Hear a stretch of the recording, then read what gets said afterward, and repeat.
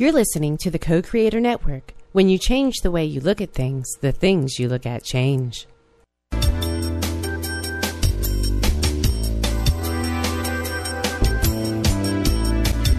Good afternoon. Welcome to Why Shamanism Now, a practical path to authenticity with your host, Christina Pratt, Director of the Last Mask Center for Shamanic Healing. She's talking about how shamanic skills can bring us to physical, emotional, mental, and spiritual well-being, especially when nothing else can.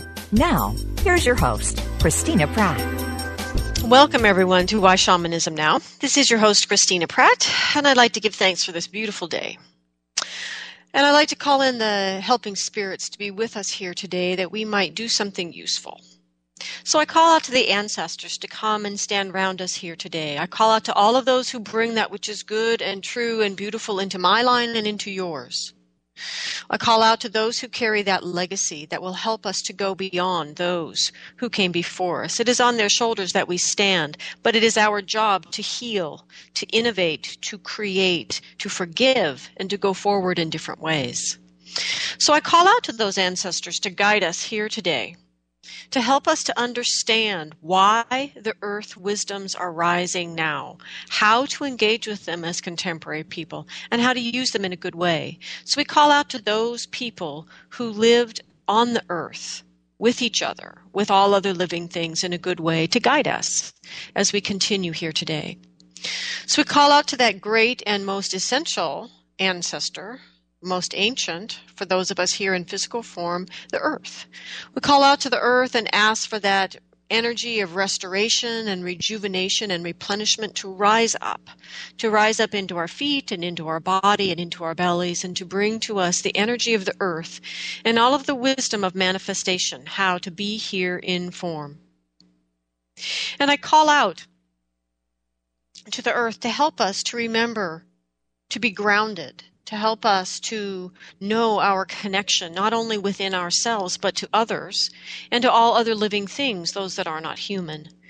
We call out to the earth to give thanks for that interconnectedness that allows us each to know the oneness and our place in that brings us into right relationship with ourselves, with others, with our environment, and with the spirit world. We give thanks to the earth for all of this wisdom. And with our feet firmly planted in the earth and our ancestors gathered round us, let us rise up through our body, through all the layers of the sky, and out into the cosmos, to the highest power of the universe up there in the sky. And by whatever name you call that power, call it down. Draw it into yourself, into our circle here today, into your life. Bring in the energy of blessing and protection. Bring in the energy of generosity and benevolence. Bring in the inspiration. Bring in that feeling of the mentors that are there to guide you, and the champions that are there to help carry just a bit, that you might find the path of your heart's true journey. So we call out for these energies above, and we draw them into the body, into the head, and the throat, and the heart, into the belly. And let the energies of the earth and the sky dance within, bringing us into the Tao, the big love, the big way. And with these energies within us, let us call out to the energy of the heart to be with us here today. We call out to that special capacity of the heart to merge the passions of the belly and the clarity of the mind in a way that allows us to come to understand and to remember why we are here, to understand our gifts and the path before us, and to have the courage to walk it, even though no one else has gone there before us. So with the heart here, the earth below, the sky above, and the ancestors gathered round, may we go forward in a good way. May we hear what needs to be heard and speak what needs to be spoken, and do all of this in a way that is good for all living things. I'd like to give thanks not only for the spirit energies that are supporting us on this show, but special thanks to Karen and Nan and David and Down to Earth and all of the listeners who have donated for this show. This show is free on iTunes, at the whyshamanismnow.com website, and on the co-creatornetwork.com site. The show's all over the place, and it's free. And we ask those of you who are moved by the show, who find some value in the show, to allow that to motivate you into action and to do something to support the show. You can go to the whyshamanismnow.com site and donate any amount that you choose to. All of it goes directly to keeping the show on the air. You could also share the show with friends. You can do anything you can imagine that would actually support the growth and the sustainability of this show. And so for your willingness to allow yourself to be moved by the heart and to take action in the world based on your heart, we give thanks. And thank you for listening. So today's show is part of our series about teachers, and we're talking about the power of your true nature. We are live today, and you're welcome to call in at 512-772-1938 or Skype from the co-creatornetwork.com site, or you can email me at Christina@laskmasscenter.org. So we're talking about the earth as a teacher and the power of your true nature. In other words, we're going to talk about what is the true nature, but how nature, the earth and nature and this big system here in which we live is a great and ever-present teacher for us. So I want to tell you a little story. Right now, on my little block here in Portland, Oregon, we're about 3 houses in from a fairly busy arterial street in an otherwise residential neighborhood. There's a big, grade school over that way, and a little coffee shop over that way, and lots of houses, lots of yards, just residential living. And on the busy street, so 3 houses over, there were 2 houses that were condemned. And some kids, some young folks with a vision, moved into these condemned houses and created a business called Artistry. And the mission of this business was art for all ages, which is a great dream. I got no problems with that dream. But like many dreams, it was a purely human dream. There was no interaction with energies other than their own and their own dream of art for all ages. And they squatted in these condemned houses and eventually somehow got the city to hook up their services and allow them to live there. I'm not quite sure how that part happened. But nonetheless, lots of live music happened in this great big basement of one of these 2 houses. And then this little cooperative lived there on these 2 houses. Now, the problem here is that these people, though the vision that they served was a great idea, they really functioned in our little neighborhood here like a cancer. They were terrible neighbors. They didn't care about anybody else. And I mean, through their actions, you could see they didn't care about anybody else. And so my point here is, so we've got a bunch of kids who have a dream and they want to do it better than their elders. More power to them. But you don't have to go, follow the rules of your parents to understand how to be here in a good way. You can just look around you. Look at the earth. Look at the way ecosystems work. And you can understand from the earth, not from your parents, not from your school books, but as an independent, wanting to individuate young person, you can look around at how the earth actually works when it works and see that it works through cooperation. That it works. Yes, there's a predator and prey system. Yes, energies are constantly transforming through life and death. And at times that is very harsh. But it all works together as a great big system through a great system of balance and cooperation. So what happened with this group is they're not taking care of the buildings. They're not taking care of the land the buildings are on. There's no stewardship. Their energy is going purely towards their dream. And so what happens is they begin to actually function kind of like a cancer cell or a cancer tumor in the body of the neighborhood. And there's constant toxicity pouring out into the neighborhood from these events that they have because they're a quote-unquote business. Their events can go past 10 o'clock at night. They are art for all ages. So they're underage kids coming, literally standing in my front yard, holding fifths of hard alcohol, pounding it back because they can't go into the event and drink and do drugs. And so they're doing it in our front yards and peeing in our front yards. And leaving their trash in our front yards, doing their drugs in our front yards. And so all the toxic activity around this purely human and somewhat immature, early manifested dream is functioning like a cancer in this otherwise lovely neighborhood. So life goes on. Someone finally decides to sell the land for people that are going to develop it. And the business leaves, the artistry people leave and move on in their lives. And the houses get torn down. And on the day, because it only takes about a day to tear down 2 houses that are already condemned in the first place, on the day those houses got torn down, it is as if you could feel the earth in this enormous sigh of relief, of this incredible stagnation that was lifted off this little corner of this block of the earth, right? This relief that these houses that had been condemned and were falling apart, and I mean, it's Oregon, right? Rainforest, hello, damp, moldy, wet, icky. The yards aren't being taken care of. Everything is just yuck. Okay. So there's this huge release of stagnation that comes up from the earth. This great, the earth is thanking these men and their bulldozers from dragging this stuff out of the earth and offering up this sort of naked, fertile earth to the air and the rain and the water. And finally, this earth gets to be with its brother and sister elements and be in the sunshine in the rare moments that we have it, and be alive again.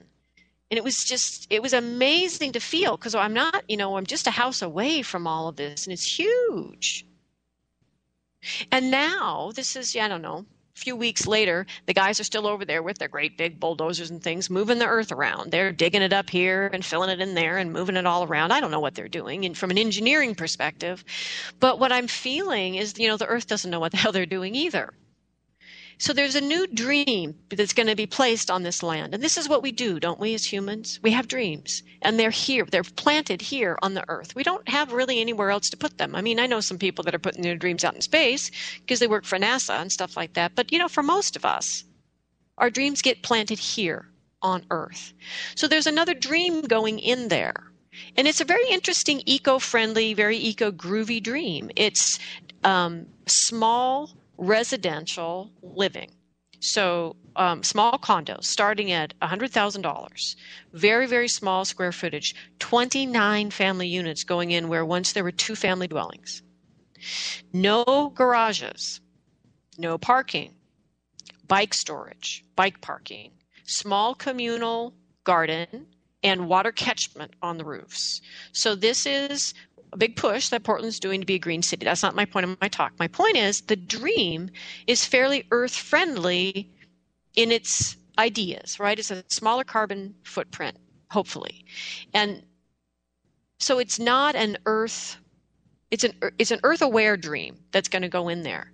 But the earth right now, it's getting dug and pushed and poured and made into a mountain and then put into a hole and shoved around. The earth doesn't know what the hell is going on.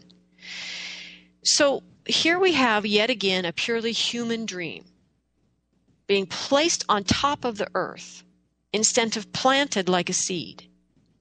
What the developers need to be doing right now, and if they don't want to do it, they should hire a shaman to do it, is to be talking to the spirits of the earth there about their dream and what it is that they want to create and why they want to create it, why they want this new idea for human living to be right there on that place, and the no cars and the no burning of fossil fuels and the efficiency of everything about that. I can't remember all of the specs, but it was very, very eco-friendly, about as friendly as we can get these days.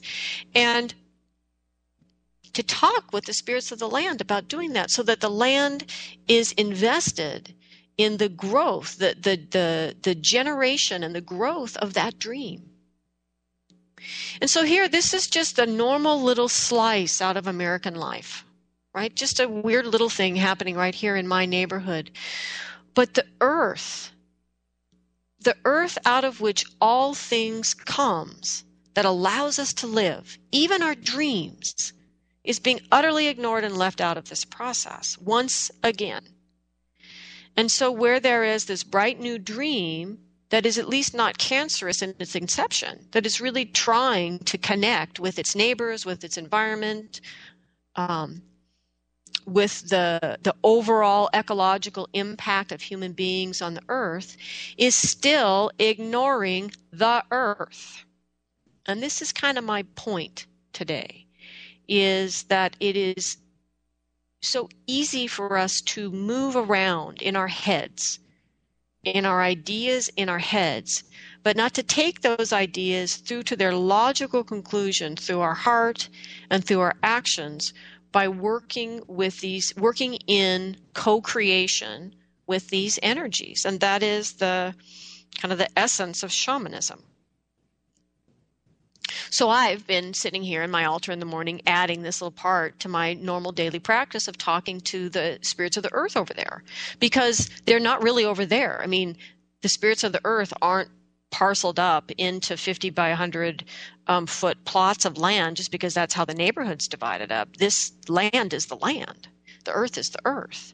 And so the confusion there brings confusion to my little plot of land here that I am the steward of. Not that I own, but that I am the steward of. And we're in the process of putting in fruit-bearing plants and planting the dream of our practices. And I don't want to lose the energy we're creating here because they're not doing their part to talk to the land over there. And so now my conversation extends out to include much more of the land here, goes deeper to where all these energies connect, and begins to ask for forgiveness for the continuing human ignorance and our oversight, our trespass, our inability to say, may I, please, and thank you.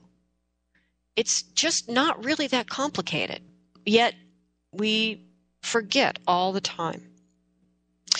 So there's a piece in the cosmology that I teach, the spirits gave me to teach, that always throws people. And this piece is the teaching that the element of the earth is the elemental energy that teaches us about spirit. So for contemporary people, they always want spirit to be the air, or at least to be the fire. But my understanding from my spirit teachers is that fire is life. That spark of life, that fire is from that first spark of life, and that is the thread that connects all life, and that is that diversity, the thread that connects all the diversity, and that the fire is not the spirit, but is the actual manifestation in form of life as we understand it. So for me, the fire is the body. My spirit would be screwed in its efforts to do anything here in this world at this time without my body. This is what gives me life. And so for this teaching that the spirits have given me, fire is the body, is the life. It's the thing that allows things to transform and to happen, right? Because the body's got the hands on it and little prehensile thumbs. It makes things happen. So the air from the teachings from the spirit is clearly the mind and all of the aspects of ourself that change like the wind. Right, and so the mind and the air are the energies. The air teaches us about the workings of the mind and how to work with the mind. Now, water, of course, is emotion, but of course that's true in almost all cosmologies, interestingly enough. So from the teachings that I've been given by spirit, we are spirit embodied, and the earth teaches us by example how to live here in form in a good way. Now, we've talked about many teachers this month. We talked about how the teacher supports us in our mastery along the steady path in our lives, and that it's the trickster teachers who reveal the shortcuts that allow us to get there and to do things to the full and loving expression of our soul's purpose while we're still young enough to enjoy the fruits of those labors, right? So this is what the teacher, and then that crazy logic, that trickster energy of the teacher is here to teach us. The earth has that too. And the helping spirits are teachers, whether they're animal spirits or the plant medicines we talked about, whether they're ancestral helping spirits, whether they're the compassionate spirits that come to aid us, that are willing to answer our questions. They're all willing to work with us. But the deeper truth is that they are here to make us better humans. They are teachers. They're not here just to answer our random questions, but they are trying to teach us something larger. We talked about the spirits of weather and the spirits of geography and place, the spirits of the moment even, the spirit of a home. These are all energies that are here to teach us. Life itself is a great teacher, and I've talked about this in many shows. If we can only learn to notice and discern what the messages are, separate from the noise and the distraction of our contemporary life. What does the message mean once we figure out what is the message? And then finally, what actions do I take in response to that message? Again, life is the teacher. All of these teachers, abundant and everywhere. Why? Because we're all here together on Earth. Earth, the being, and Earth, the element, is a great teacher. And this is our topic today, Earth as a teacher. Now, people will usually turn out at this point because everyone goes, yeah, I got it, Earth Day, right? Perhaps you do get it. And thank you if you do, for how you choose then to act in the world. But the bottom line is, even people building eco-friendly buildings don't get it, right? The world's great religions have taught us to look up, literally, to look up for answers for how to live here on Earth.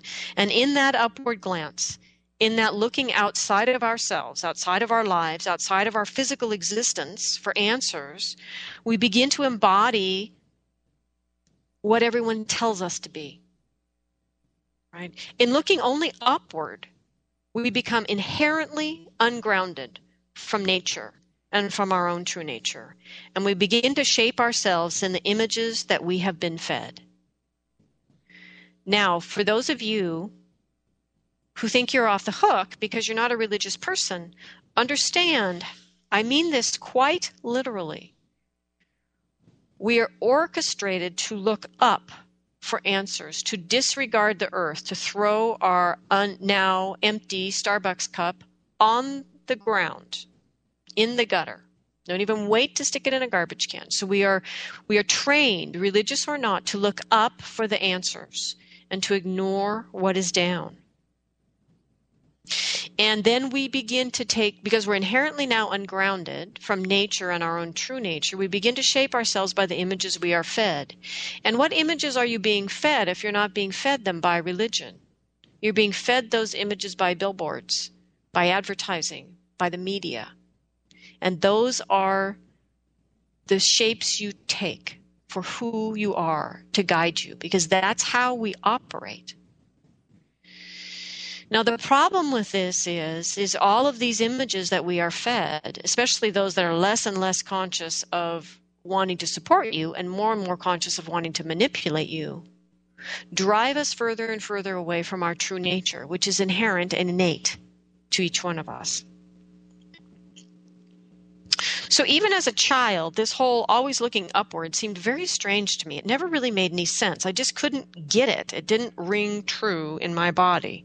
Why are we looking over there? I would always think. Clearly, the answers of how to be here in physical form are here, in physical form all around us.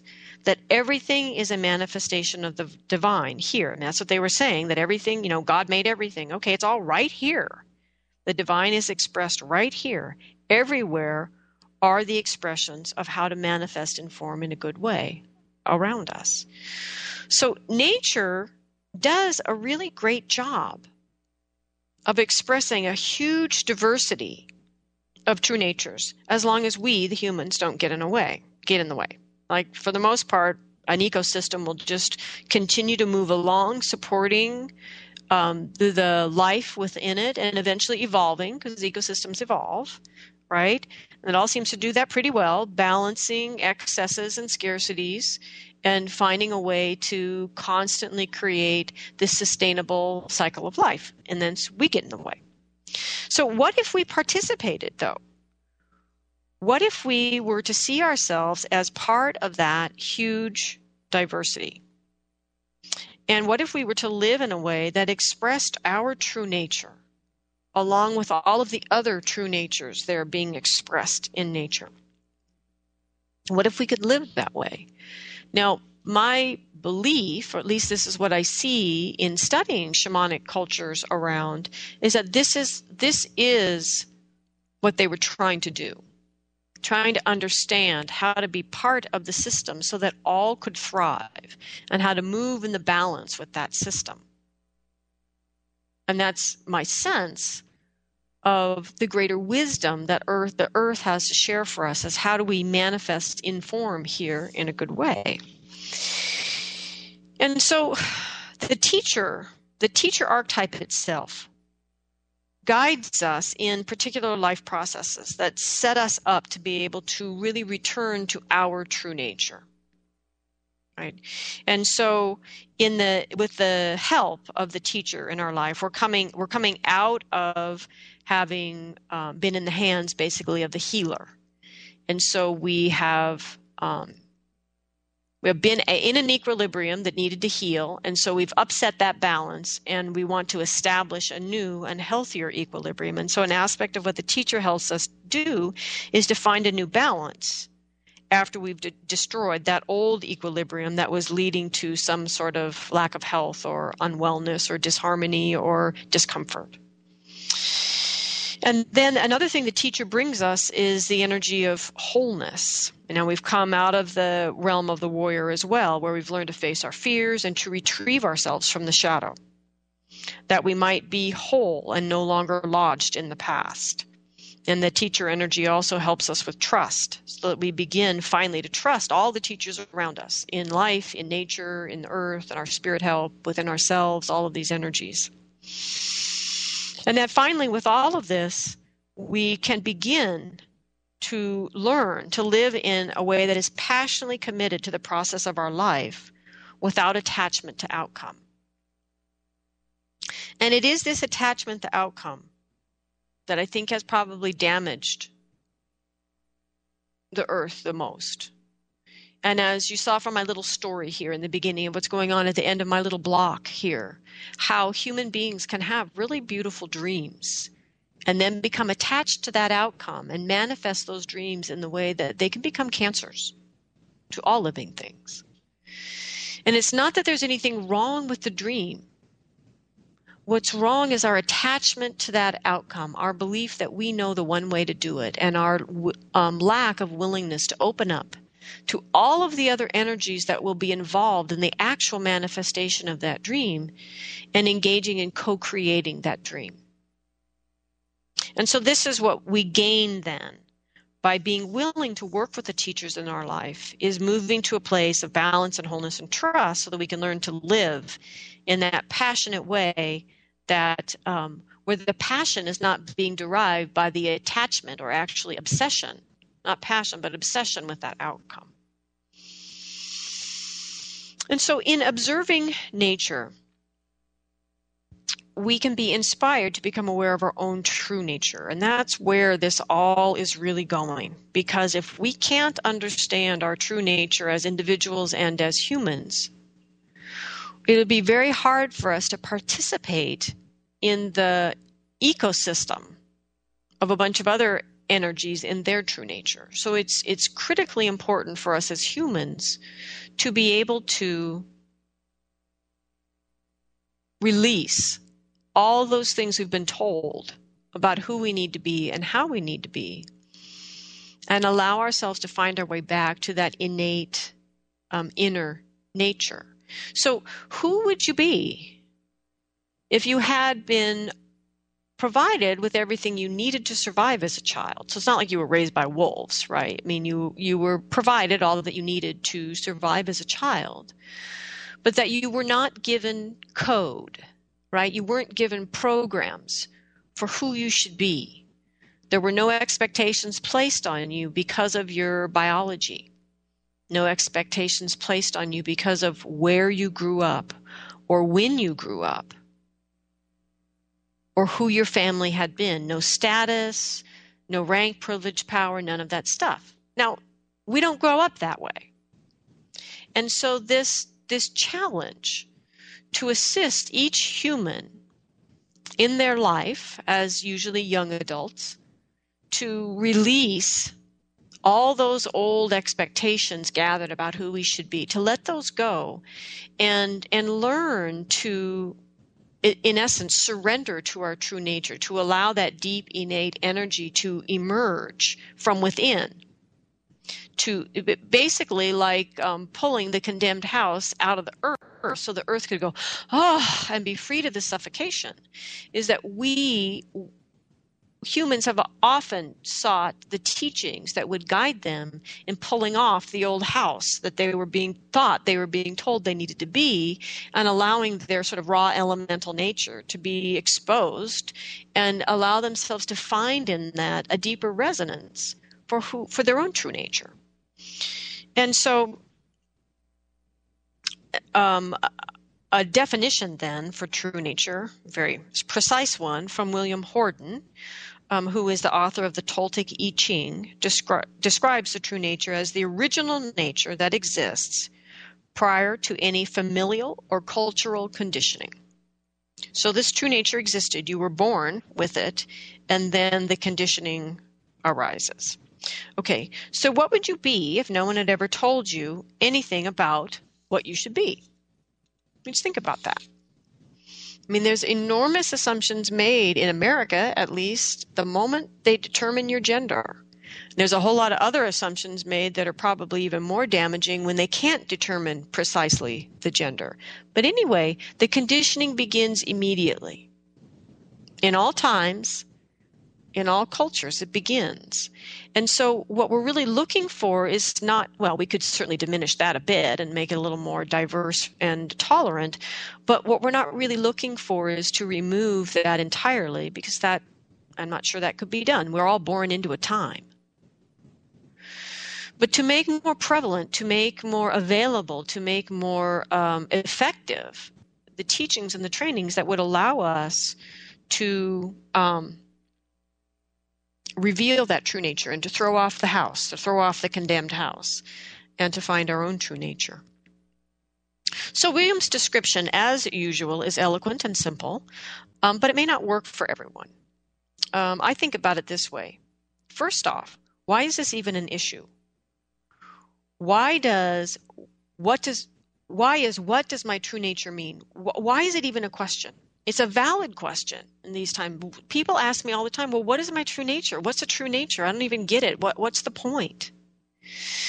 So the most important point about what is your true nature and why that's a perfectly valid question for a contemporary person to ask is that it's only an issue for us.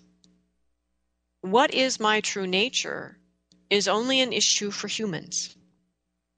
And it is an issue for us because we can choose to deny our original nature. Everything around us is spirit made manifest. Everything. This huge pine tree growing outside of my window cannot choose to be a different kind of tree. Right? This huge pine tree cannot choose to not be a pine tree. But my neighbor next door can choose to be a very different kind of man.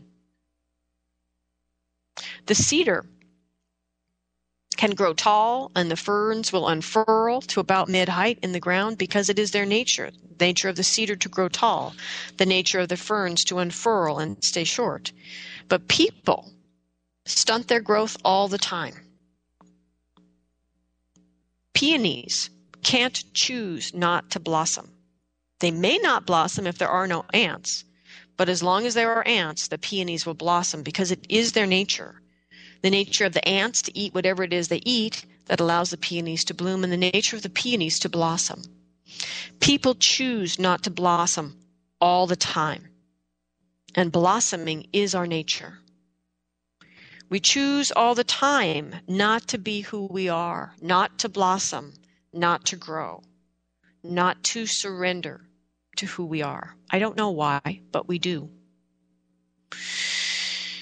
So we can ask what true nature means because we are uniquely able to deny our true nature so thoroughly that we don't even understand the concept, much less have a line on what the truth of our own nature is. So let me share a little example about true nature. I'll share my own, since it's kind of hard to talk about someone else's. So my first year out of college, I danced one way or another from the time I was a very small child. And my first year out of college was really the first year I truly didn't dance at all in my whole life from the time I was, 4 or 5 or something like that. So it was the first year that I did not dance. And I didn't really think about that because I was out of college. I had to go get a job, find a place to live, start living my adult life. It didn't really cross my mind that I should still be dancing because I hadn't gone into dance as a profession. I had chosen another path. I wasn't going to be a professional dancer. Why should I keep dancing? There's a whole lot of other activities I was living in Northern California, so there's a whole lot of other activities to do. Why should I bother to dance? So I didn't for a year. And in the end of that year, I was in a crushing depression. It wasn't a fruitful depression. It wasn't like the depression that eventually cycled me around and spit me out through a shamanic initiation. This was a stagnating, suffocating, locked in a box kind of depression. And I sat in that depression and wondered what had happened. I mean, I'd always cycled through depression in my life since I was a young teen, but it was cyclical and fluid and moving. And this was absolutely like being in a black box. Nothing moved, nothing flowed. It felt different. And so I started just to be practical and look through my life and ask, what wasn't happening? What was different? Why was I suddenly in this weird kind of depression that wasn't even my depression? And it was horrible. And I finally realized the only thing different about this year of my life as any other year of my life was that I wasn't dancing. And I thought, okay, well, why don't I see if I can go dance? And I was, of course, since I'd been a trained professional dancer, I was pretty limited in my sense of what dancing actually was. But I did find a really fun jazz class at the community center in the town that I lived in. Great music, fun choreography, and the beauty of jazz dancing at that level is you don't even have to be in shape to do it. And since I wasn't in dancing shape, it was something I could just go do twice a week. I didn't have to worry about it, and I could just go enjoy it. I could just go love dancing, which having worried about, having been a ballerina and worried about that professionally, dancing had lost a lot of its fun along the way. And so this was really fun. And I got to really just feel the spirit of dancing. And that boxed off, dark, non-flowing depression just burst and flew away. It was gone. I've never felt it since. But I've also understood that I can't not dance. And so I returned to dance, and I followed that path. One thing led to another, and then you've heard the stories, and it crashed me right into shamanism. Brought me right to my soul's purpose, brought me right to the door. I didn't even know it. And then in my shamanic work, I actually use dance. It's a very deep part of my work, actually, and one of the unique parts is to take dance and work with it creatively as one of the transforming spirits that we have to work with in shamanism. Not just, okay, now we're going to trance dance, or okay, now we're going to do this traditional native whatever dance, but to actually make dance our tradition and to use it as a transformative tool, as a way to understand what is going on deeply within ourselves, and to let the soul move us without the mind being in the way. That this is the value, a great value of dance and a great uniqueness in my shamanic work. And so my point here is, if you notice the through line in my life, I can look back and see my first mystical experience occurred while performing as a young teen.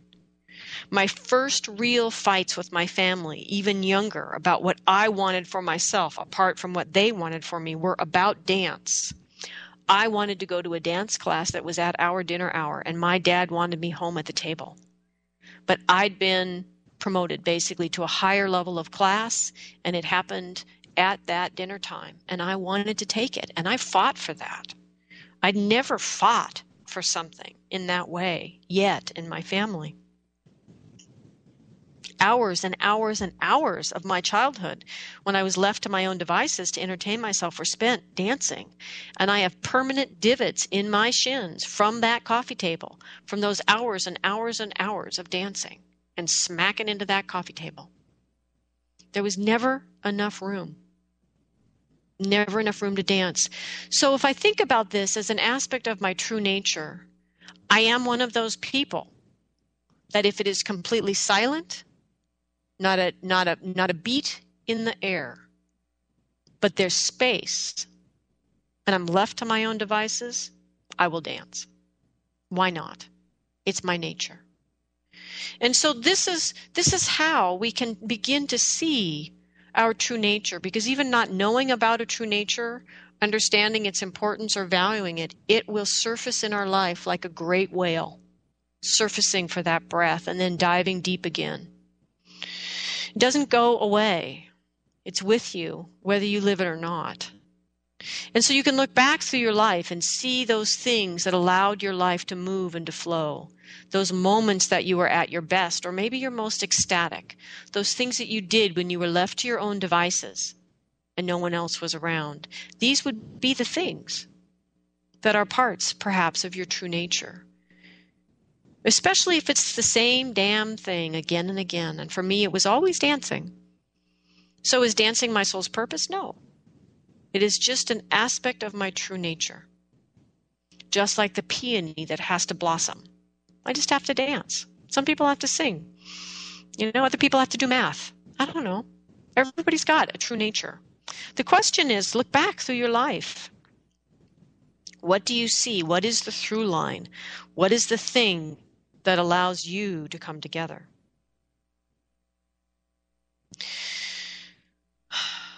So nature itself cannot choose to deny its true nature. Like I denied dancing that year for logical, practical, grown-up reasons, right? And ended up in a deep and strange depression, right? Nature can't do that. Nature can't choose to deny its true nature. Humans can, and they do. And perhaps, as I was saying, perhaps we always have. So what do we do about that? Right? Okay, so we always have. Is that an excuse to not bother? No. So what do we do about that? Human beings have been asking that question for forever, as far as I can tell. And William Horden, again, the author of the Toltec I Ching, in a recent blog on Huffington Post entitled The Tao of Enlightenment. And you can certainly go to huffingtonpost.com and find this and read the whole thing. It's a nice blog post. But he talks about the Tao. And he says the Tao, as the way, may be best conceived of as the way of nature. Practitioners are encouraged to increase their sensitivity to the more subtle forces both within their environment and themselves. So he cites the example of feng shui as a way to become more sensitive to the subtle forces within the outer environment. And Tai Chi, for example, as a way to become more sensitive to the subtle forces within your environment. He says, and then this recognition of the similarity of forces at work externally and internally proves instrumental in providing a first-hand experience of unity. So in other words, by recognizing the through line, basically, that the same principles expand out in the environment and collapse down in or contract back in internally, and that they are all the same. And so as these things, as the practitioner recognizes the similarity of these things, you begin to have that firsthand experience of the unity of all things. And so this practice particularly shows up in Taoistic appreciation of naturalness. This is from William's blog still. So when turned outward, this appreciation produced some of the most sublime art and poetry based on spontaneous identification with the places and seasons of nature.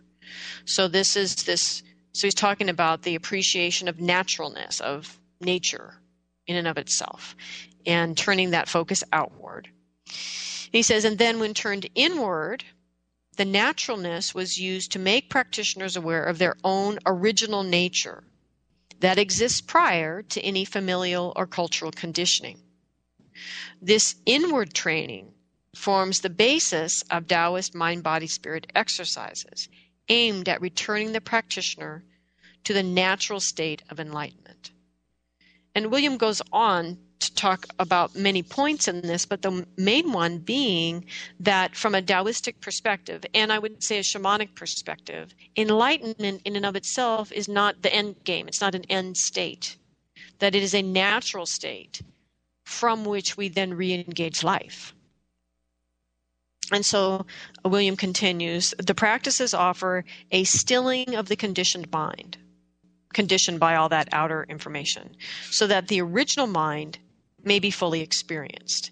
It is not just our habit thoughts that need to be stilled, but even our own imaginings of what the enlightened state is. The original mind is an awareness that exists before language. Now we see that the early Taoists concentrated on experiencing the all-at-once kind of spatial awareness that exists prior to the linear thinking in words, time-bound consciousness of daily life. So these Taoist practices, as the one sort of organized spiritual practices in addition to shamanism, basically, is not asking us to look up for answers or at people for answers or even at a set of gods for answers, but just to look to nature, to look to the earth, to look to this great teacher and let all the conditioning fall away and to allow your own innate natural self, that true nature, to emerge. So why is that important for us today as contemporary people, since there are many people that could be listening to this show that might not even be able to see nature from wherever it is they're sitting at their computer listening? Why is that important for us? Because just as that tiny little story about the year I didn't dance leading to my depression, when we deny our true nature, we ask for illness and disease and discomfort to come and take up residency in our body and in our life. When by that very denial of what is our deeper truth, our deeper nature, we are asking for hardship. We are asking for the hardest way possible to do what it is that we are trying to do. That just as organizing around our soul's purpose, our reason for being here, is the core of our well-being, surrendering to our true nature is another aspect of this core of our well-being from a shamanic perspective. It is by trying to be something other than what we are. Now understand that very precisely. I don't mean by someone born into a lower class trying to be something other than what they're born to be, because that's all about cultural programming. That is not what I'm saying. What I'm saying is that by denying our true nature and by trying to be something other than what we are in our deepest original state, we are asking to be unwell. We are asking for disease to come and take a place, a nice warm human space, and to feed off our energy and to grow in that gap between who I truly am and who I'm trying to pretend that I am, or between who I truly am and in that denial of that deeper truth. And this is why it was so critical in shamanic cultures, pre-contact shamanic cultures, to embrace the diversity of people's expressions of who they were. That there was not a rigid assumption that because someone was born in a certain gender, they would have certain specific gender roles then in the culture. They would love specific people and do specific things. That there were certainly gender roles, and there were certainly things that need to happen to bring children into the village. And there were certainly understandings about what needed to happen for human beings to survive as part of the ecosystem they were in. I mean, these people aren't stupid. They're very practical. But beyond that, there is that understanding that you don't try to plant a dream without communicating first to the earth about that dream. There's the understanding that you don't try to manifest yourself in the world in a way that is contrary to your true nature. And there's also the understanding that if you are here to blossom, which you are, don't try not to.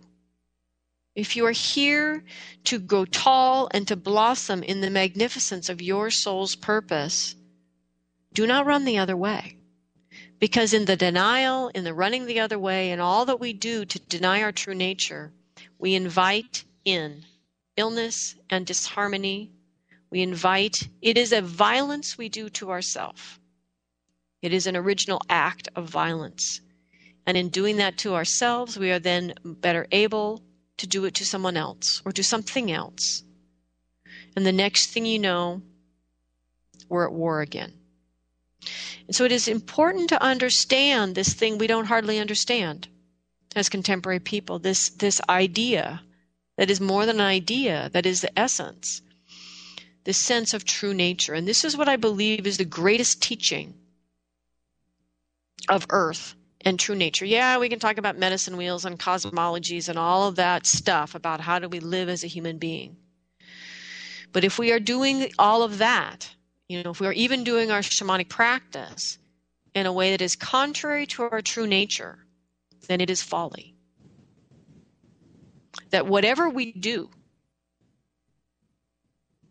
must be rooted in the energy, that original energy of our true nature. And then that energy is the taproot that we put down that allows us then to express all that we are going to create and to blossom and to manifest in our lives.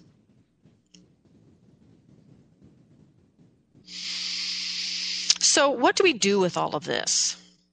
In the teachings that I've received from Spirit, we work with the dynamic that is found in contemporary people because that's who we are. We're not trying to be something else. We are contemporary people. And as contemporary people, we are largely not initiated from childhood to adulthood.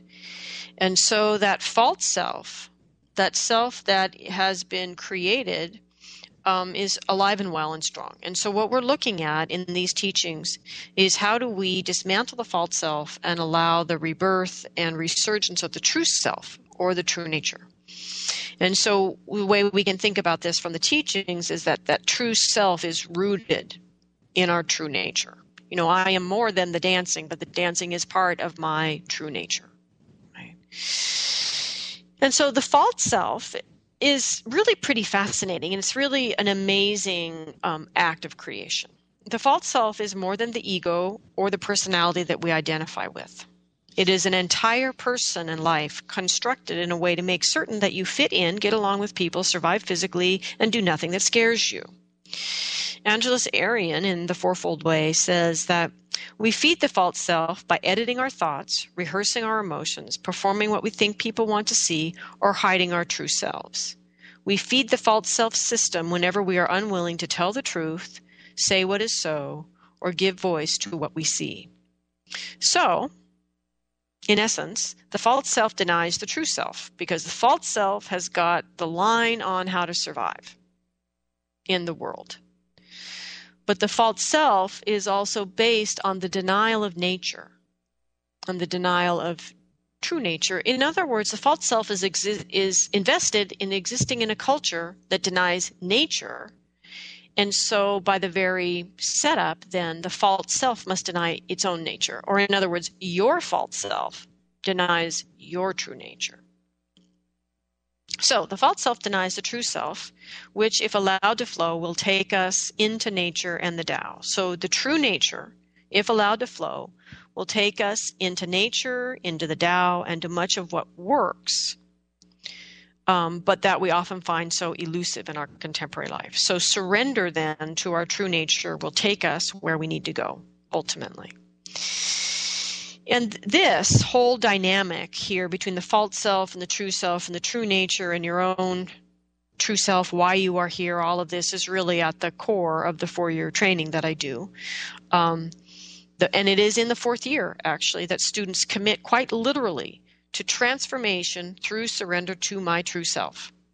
And in that, they commit to use their skills, to empower their true self, to motivate their actions, that they take action to notice and clear the alternative motivating forces of ego, which we work with in year 1, fear, which we work with in year 2, and perceived needs or stories, all those ways you've been told to be, which we work with in year 3, or the unresolved issues of their ancestors, which we work with in year 4. So what do you do if you aren't called to these trainings? If moving this deeply into shamanic skills and living from a shamanic point of view is not for you, what do you do? Do what I described earlier in the show. Look back at your life. Look for the through lines. Find what was for you in your life, what dance was for me in mine. Look back over your life. What was always there for you?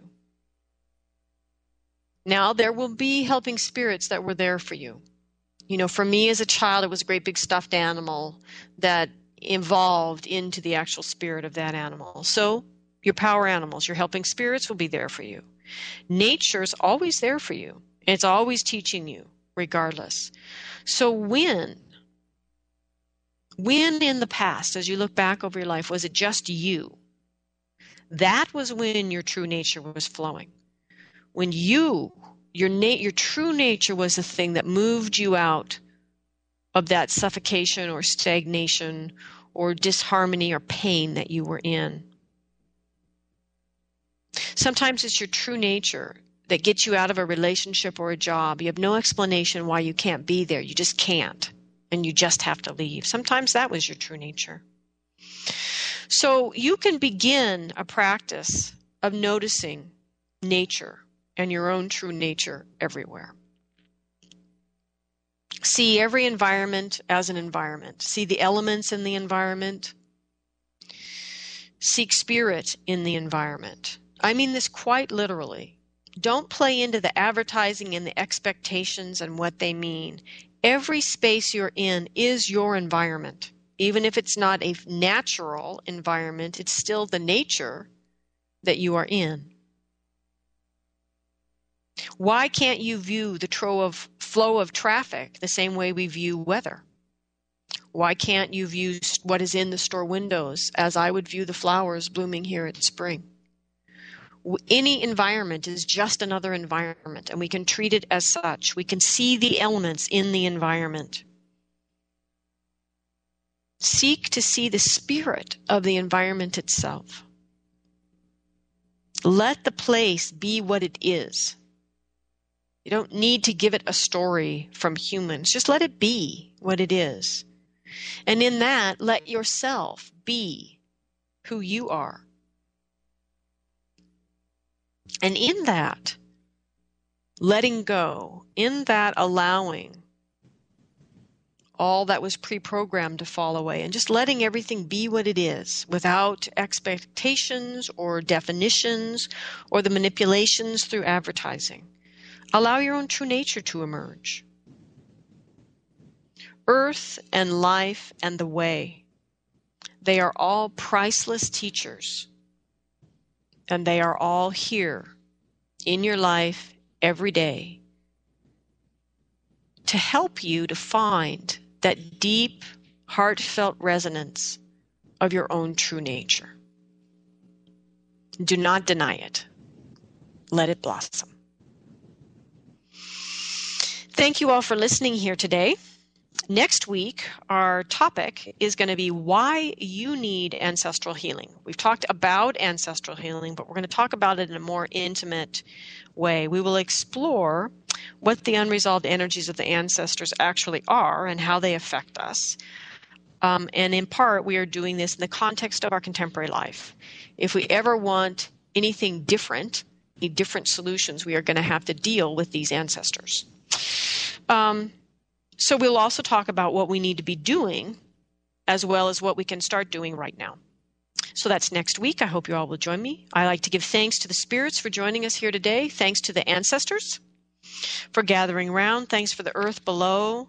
And thanks for the earth's patient, constant, exquisite teaching. That she is always present here if we can simply quiet down and look to see how to be here in a good way. We give thanks to the sky above and thanks to the heart that unites us all.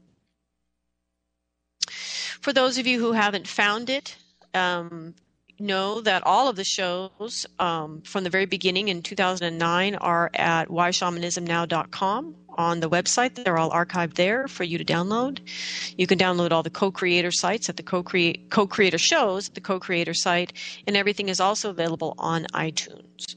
And for those of you that have been moved by this show in any way, I encourage you to go to whyshamanismnow.com and to make a donation and help us to keep the show on the air. Thank you, everyone, for listening.